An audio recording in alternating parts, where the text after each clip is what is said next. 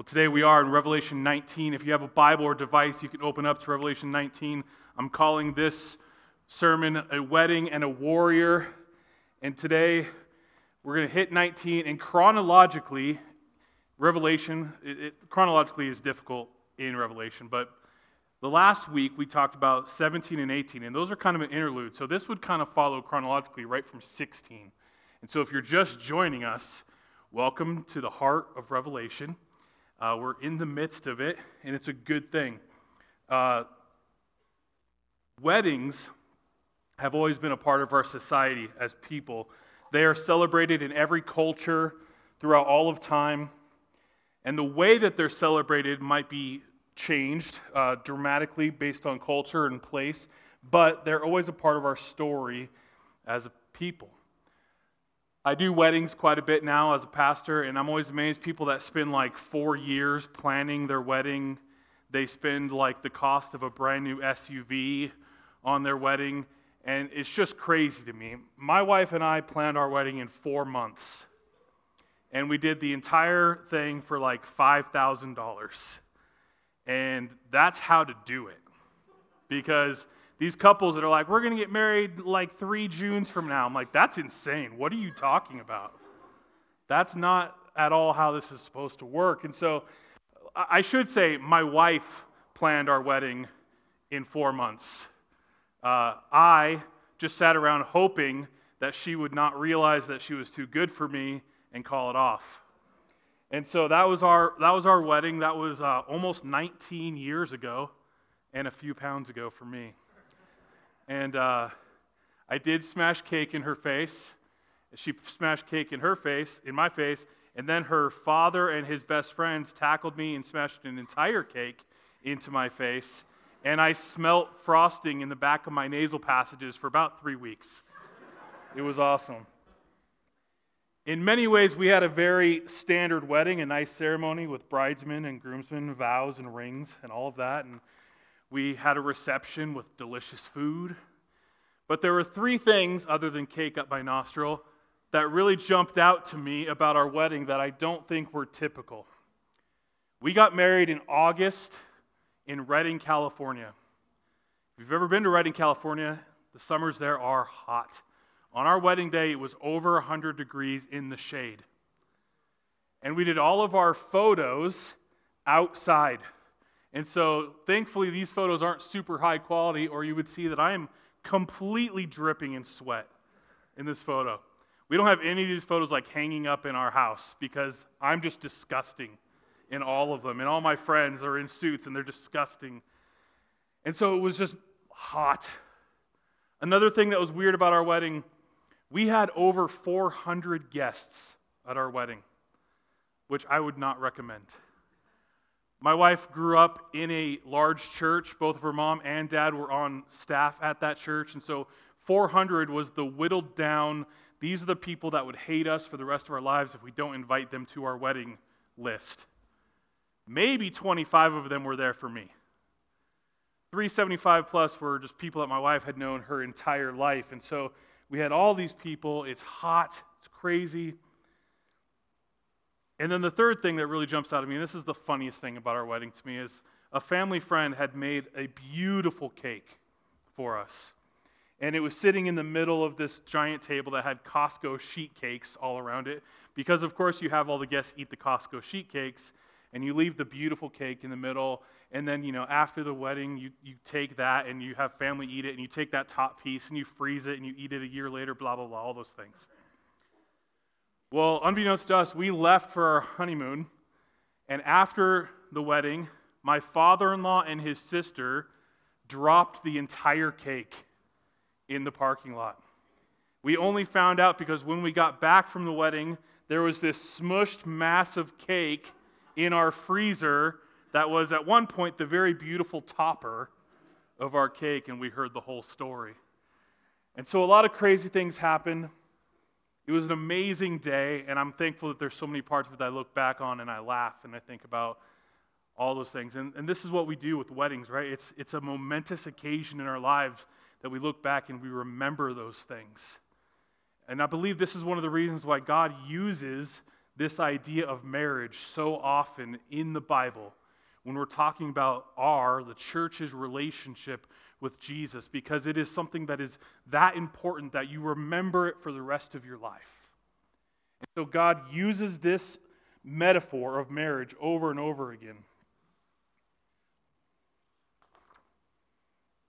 Before this wedding that we're going to read about today, there's an interesting song in the very beginning of Revelation 19. And you don't hear many songs like this because one Bible scholar calls it a song of doom. This is like death metal, right? Doom.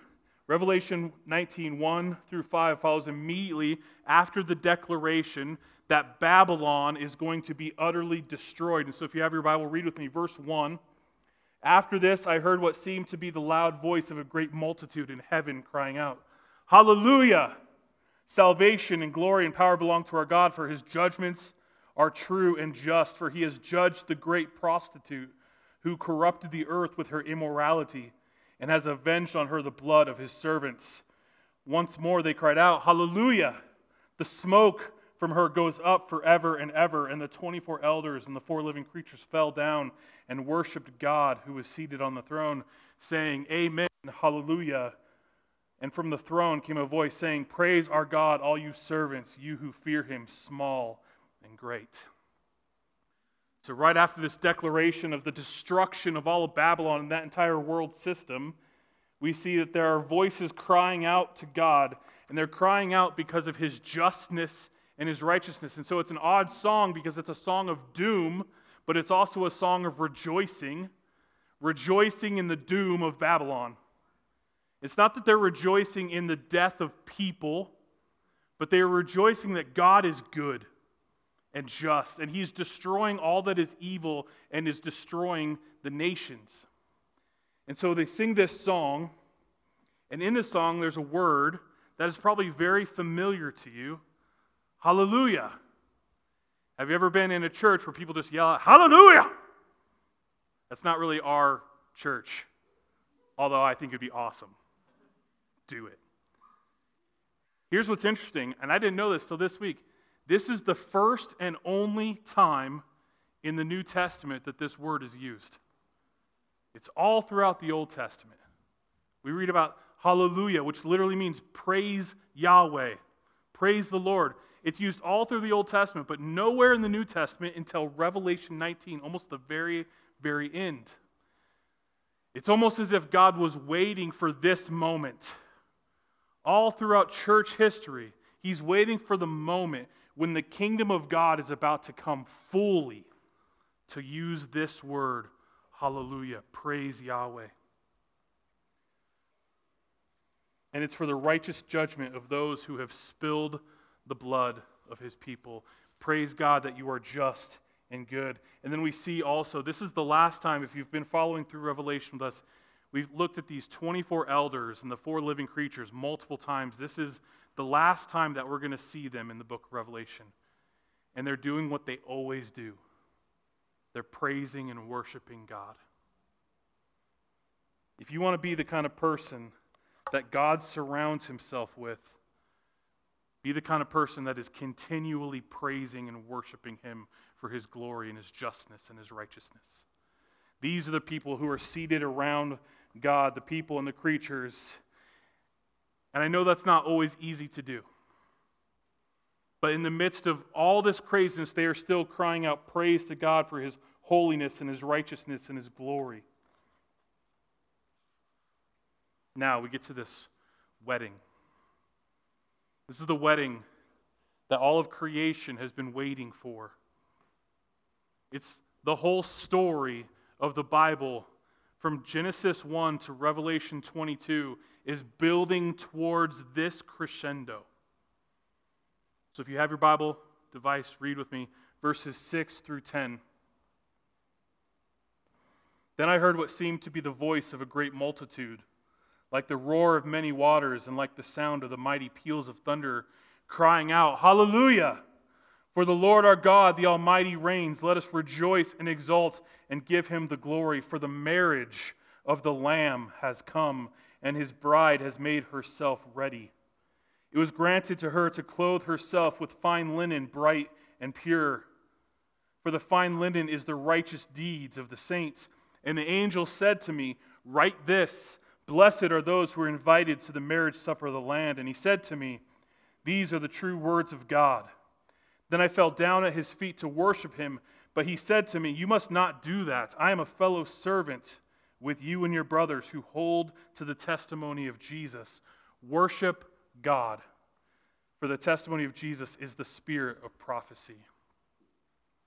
Again, this wedding ceremony starts out with a hallelujah, crying out that God is holy and that he reigns, that he is worthy of glory. The word glory in the Bible, in the Old Testament, is kabod. It's the weight. It's all that God encompasses, and he's worthy of all of this. And this time has come where the Lamb, if you have your Bible, you might notice that the word Lamb is capitalized. It's talking about Jesus. The marriage of the Lamb and his bride, and the bride is us. It is the church. It is his bride that he has been preparing for all of time, and is the fulfillment of the entire church age. For 2,000 years, the bride has been preparing for the groom, Jesus. Now, marriage looked different in biblical times than it does now.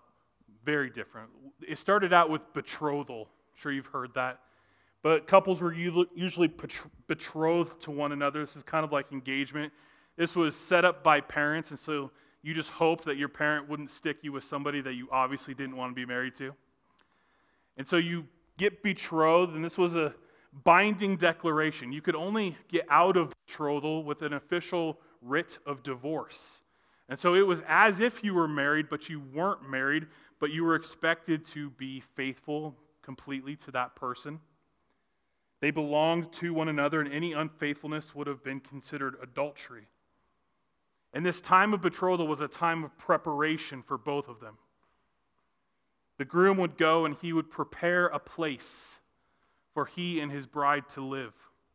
He would prepare a life for them to have together, and she would prepare herself to be a wife. She would prepare the wedding garments. She would prepare herself for when he would come to get her and take her for the ceremony. And so then they have the ceremony. But she didn't know exactly when that was going to be. He could show up at pretty much any time and say, I'm ready. And she needs to be prepared at all times for when he is going to come to claim his bride. Eventually he would come. They would begin a procession back to the bride-to-be's home to get her and bring her to the ceremony. And once he came for her, they would go and they would take their vows and they would be married. But then they would have festivities. And I guarantee you've never been to a wedding party like they did it back then. Because now if the wedding party goes for like 4 hours, you're like, I'm really tired and I don't want to dance anymore and I'm going home. They would party for like a week. It was a party. It was like the biggest thing in all of social gatherings, right? They don't have the ESPYs to go to. They have weddings. This was where everyone cut loose and had a good time. And so they go, and these parties would last for a week, and the bride and groom and all of their guests would celebrate the fullness of this marriage, this thing that they had been waiting for their whole lives. And everybody in their lives would celebrate with them and give praise to God that God had brought them together. And this is all a picture of the relationship that Jesus has with his bride and what is happening throughout Revelation. Jesus is claiming his bride and then throwing this marriage supper, this party, and he's inviting guests to the party. Now, there's different ways that people read this story. As you guys know, we've gone through Revelation. I've told you multiple times. There's 15 different ways that we can go with this. I'm going to give you my understanding. Some of you might disagree with that. That's okay. We can talk about it later. I'm going to tell you what this seems to mean to me, what it seems to look like. There's this betrothal part of the story. This is when Jesus first came. A couple thousand years ago, his father sends him to be a humble servant. He introduces the bride and the groom to be married, and he spends some time with his bride, and then he goes back home to prepare a place for us.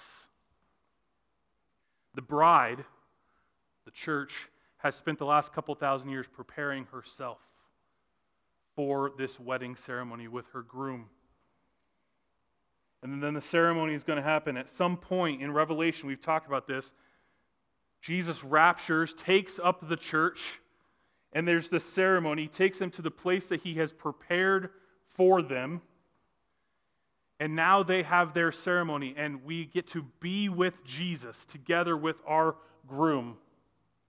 Notice that in Revelation 19, we're talking about the festivities which take place after the ceremony, not the ceremony itself. And then there will be this supper, the celebration of the wedding. This is the festivities and the object of what we're looking at in Revelation 19.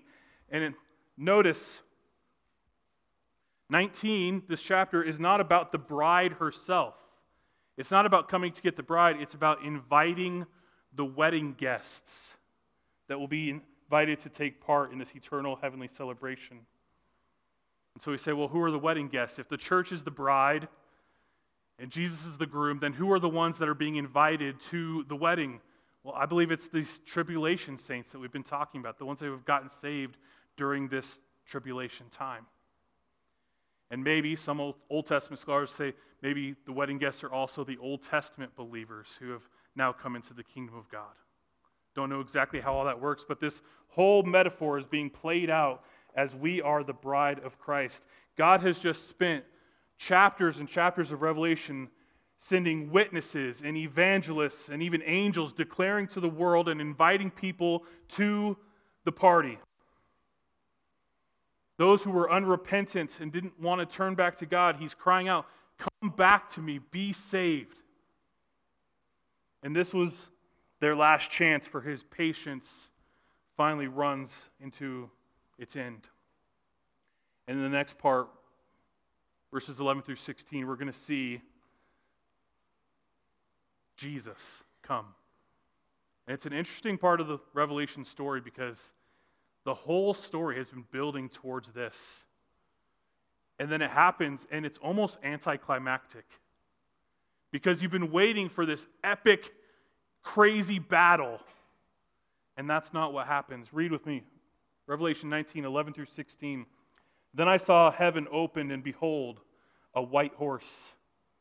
The one sitting on it is called Faithful and True, and in righteousness he judges and makes war. His eyes are like a flame of fire, and on his head are many diadems. That's a fancy word for crowns. And he has a name written that no one knows but himself. He is clothed in a robe dipped in blood, and the name by which he is called is the Word of God. And the armies of heaven, arrayed in fine linen, white and pure, were following him on white horses. From his mouth comes a sharp sword with which to strike down the nations, and he will rule them with a rod of iron. He will tread the winepress of the fury of the wrath of God Almighty. And on his robe and on his thigh he has a name written, King of Kings and Lord of Lords. So we see heaven open up, just like it did in Revelation chapter 4. If you remember back then, heaven opened up, but it opened up for John to go into heaven. This time, heaven opens up for Jesus to come out. And all of this has been building towards this moment. Jesus comes back, and he's riding on a white horse. And we read that and we just say, well, cool, horses are cool. But for them, this had significant meaning. For somebody to ride in on a white horse is a declaration of victory. If a Roman general went and destroyed his enemies, he would come back to Rome riding on a white stallion with his enemies in tow, chained. Jesus comes on a white horse, and he's declaring, before the battle has even taken place, he's declaring, it's already won. I ride on a victorious white stallion. I've already won. And then Jesus' titles are important here. Did you notice all of the titles that are used to describe him? Faithful and true. Harkens back to Revelation chapter 3. The Word of God is in John chapter 1, verse 1. There's a secret name which nobody knows but him. Do you know what that is? Nobody knows but him. You guys were really excited. You're like, you're going to tell us? No, we don't know. And then he calls him King of Kings and Lord of Lords. This is in Revelation. All of these titles are saying, this is Jesus. This is the one we have been waiting for. This is everything that the people of God have been waiting for. All of these titles declare that he is the Messiah, the Savior, the one true living God. What's interesting is this is exactly who the Jewish people were waiting for. One of the reasons that they rejected Jesus as their Messiah was they were looking for this guy. They wanted the one who came in on a white horse and brought victory and destruction to their enemies. And so when he comes first as a humble servant, as a baby, they're like, that's not what we wanted our Savior to look like. If they just saw this one, when Jesus comes back, they would say, that's it. That's what we've been waiting for. The descriptions of him are important as well. Look at these amazing descriptions of Jesus when he finally comes back. Eyes like a flame of fire. Nothing can escape his sight. On his head are many diadems. These are all the crowns of the world. If you remember back earlier in Revelation, it says that the dragon had 5 crowns and the beast had 7 crowns. Jesus has all the crowns. He's not just ruling over 5 nations or 7 nations. He's ruling over all of them. He is the King of kings and the Lord of the lords, and he has all the crowns. And he's clothed in a robe dipped in blood. That sounds pretty hardcore, doesn't it? Some people read that and are like, well, yeah, that's talking about the blood of the cross. It's not. If you read back to Isaiah, all the way back in the Old Testament, there is this piece of prophecy in Isaiah chapter 63 that talks about this day coming in the distant future. And it says this: who is the one that comes from Edom in crimson garments from Bozrah? He who is splendid in his apparel, marching in the greatness of his strength. It is I, speaking in righteousness, mighty to save. Why is your apparel red and your garments like the one who treads in the winepress? I have trod in the winepress alone, and from the peoples no one was with me. I trod them in my anger and trampled them in my wrath. Their lifeblood spattered on my garments and stained all my apparel, for the day of vengeance was in my heart. And my year of redemption had come. I looked, but there was no one to help. I was appalled, but there was no one to uphold. So my own arm brought me salvation, and my wrath upheld me. I trampled down the peoples in my anger. I made them drunk in my wrath, and I poured out their lifeblood on the earth. Jesus is robed in a robe dipped in the blood of the enemies, the ones who have spilt the blood of his followers, of his martyrs. And he has gone and he says, I have trodden the winepress. This is a difficult message for us because we're like, I like Jesus happy, holding a sheep with his Fabio hair. We are uncomfortable many times with the Jesus who is robed in the blood of his enemies. But we've been talking about this for weeks. This is the answer to the prayers of the church for generations. How long, O Lord, will you stand for these people who have murdered your children? And eventually he comes and he destroys those enemies. It says, from his mouth comes a sharp sword to strike down the nations. And this is interesting because this is not a literal sword. It's from his mouth. It's his word. The very word of Jesus is all the weapon he needs to destroy the nations. Did you catch that? We want to turn it into this giant fiery sword. It's just his mouth. And notice, it's the only weapon that he needs. And if you notice, the armies that are described in there, they aren't armed. It says they have on fine linen. They're like just kind of hanging out with Jesus, and they're like, go get him, Jesus. He's the only one with the weapon, and the weapon is his word. And the armies, I believe, are us. It's the church. It's the people returning with their bridegroom in victory over the broken world. It's the wedding guests and the angels in heaven. It's everybody coming with Jesus back and seeing him have his victory. And then at the end of that, we read this title again, King of Kings and Lord of Lords. I like to joke that this is the verse that proves that tattoos are okay, because it says on his thigh he had, but okay. It's probably not what it means, but he will reign over all the kings of the earth. He will be the Lord over anybody who thinks that they are in charge of anything. He will be King of kings and Lord of lords. And chapter 19 ends with John describing this battle that we have been building towards for chapters and chapters. And I don't know about you, but I read Revelation, I'm like, oh, this battle's going to be good. This is going to be like the end of an action movie. It's going to be amazing. And then in one paragraph, it's just kind of over.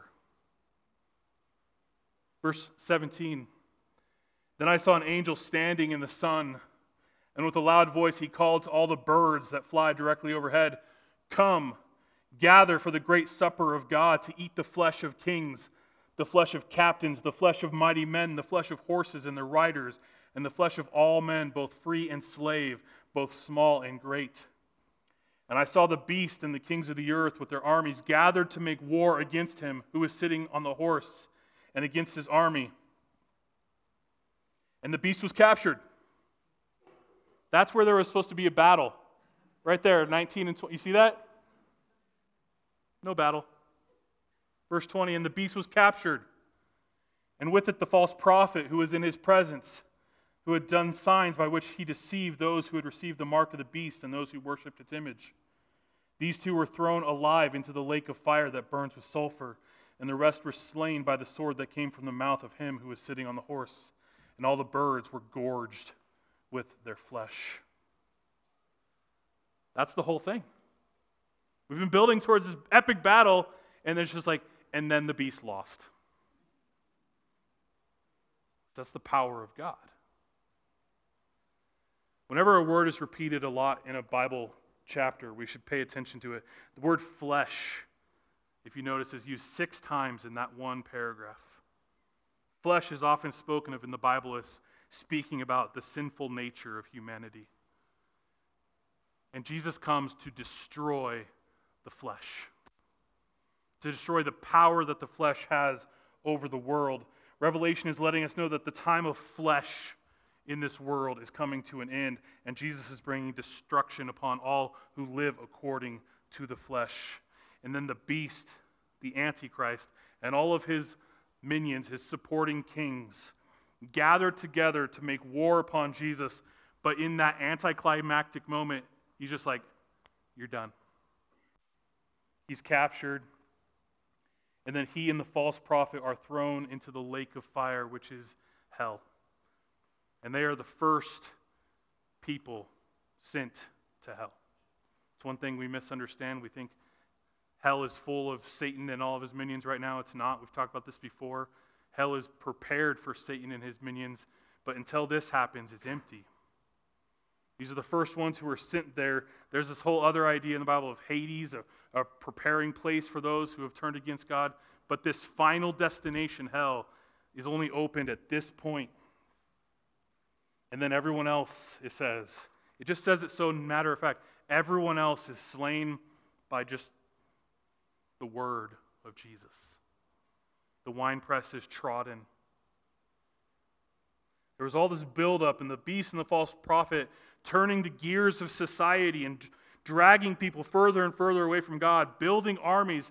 They do all of these things, and then just in a moment, the power of God overwhelms them and says, it's done. You're captured. Because there was never a chance. There was never a chance that anything could stand up to the glory of God.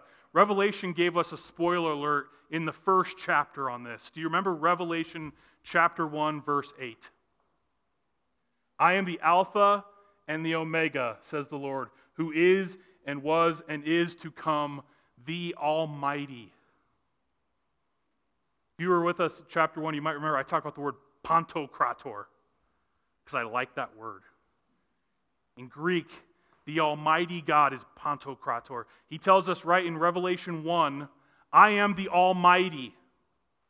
No weapon fashioned against me shall stand, right? Over and over, you can go all through these verses. There is nothing that could hold power over God. And so the beast and the false prophet and all of this, they're building, saying, we can fight God, just like the people in Tower of Babel. We can build a tower and get to God, and we can battle against him. And all of it, it always just falls flat because he's like, you're not paying attention.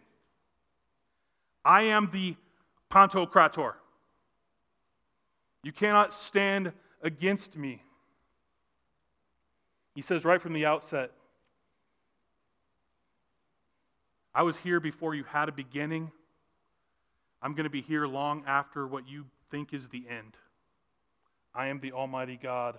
And after everything in this universe is gone, I will still be here. He is the Almighty God of the universe. And even though all of that is true, this is what blows me away. Even though all that's true, that he is the Pantocrator, that he is the one that can demolish all of the enemies of Satan in a word, he still loves you. He still loves me. And he sends his Son to die and to rise again so that we can spend that eternity with him. Love you.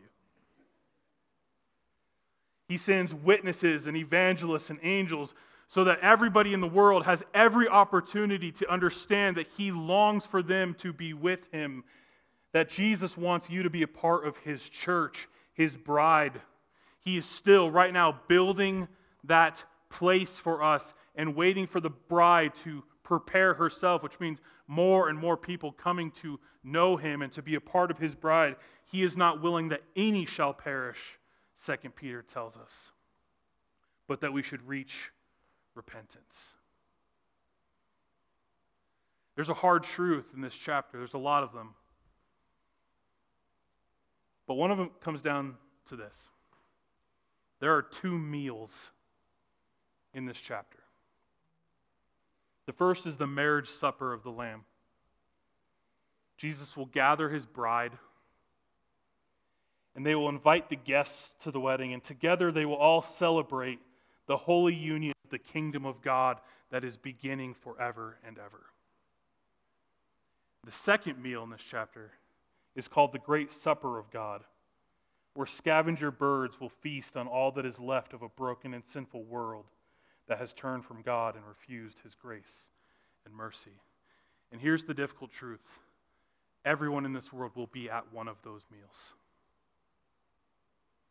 You will partake in one of these suppers. It will either be the wedding feast of the Lamb, where you are a part of the bride that is celebrating eternity with God, or you will be a part of the carry-on that the scavenger birds are eating. I know that's a difficult word, but it is the truth. My prayer is that we would understand this message of Revelation, that through all of the things that we don't understand, things that are difficult, things that people have been trying to grasp onto for thousands of years, the simple truth is this: the gospel was preached throughout the world so that you would be part of the bride of Christ. And if not, you're lost. So my prayer this morning is that you would take that seriously. And if you don't know Christ as your Savior yet, that you would put some serious thought into that. What do I want to do with my life? What do I want to do for eternity? And if you need to talk about that, if you need prayer for that, me or one of the elders, one of the prayer partners would love to pray with you this morning. We would love to hear what you're going through, hear what God's doing in your heart, because we don't want anybody in here to be part of that second meal. Would you pray with me?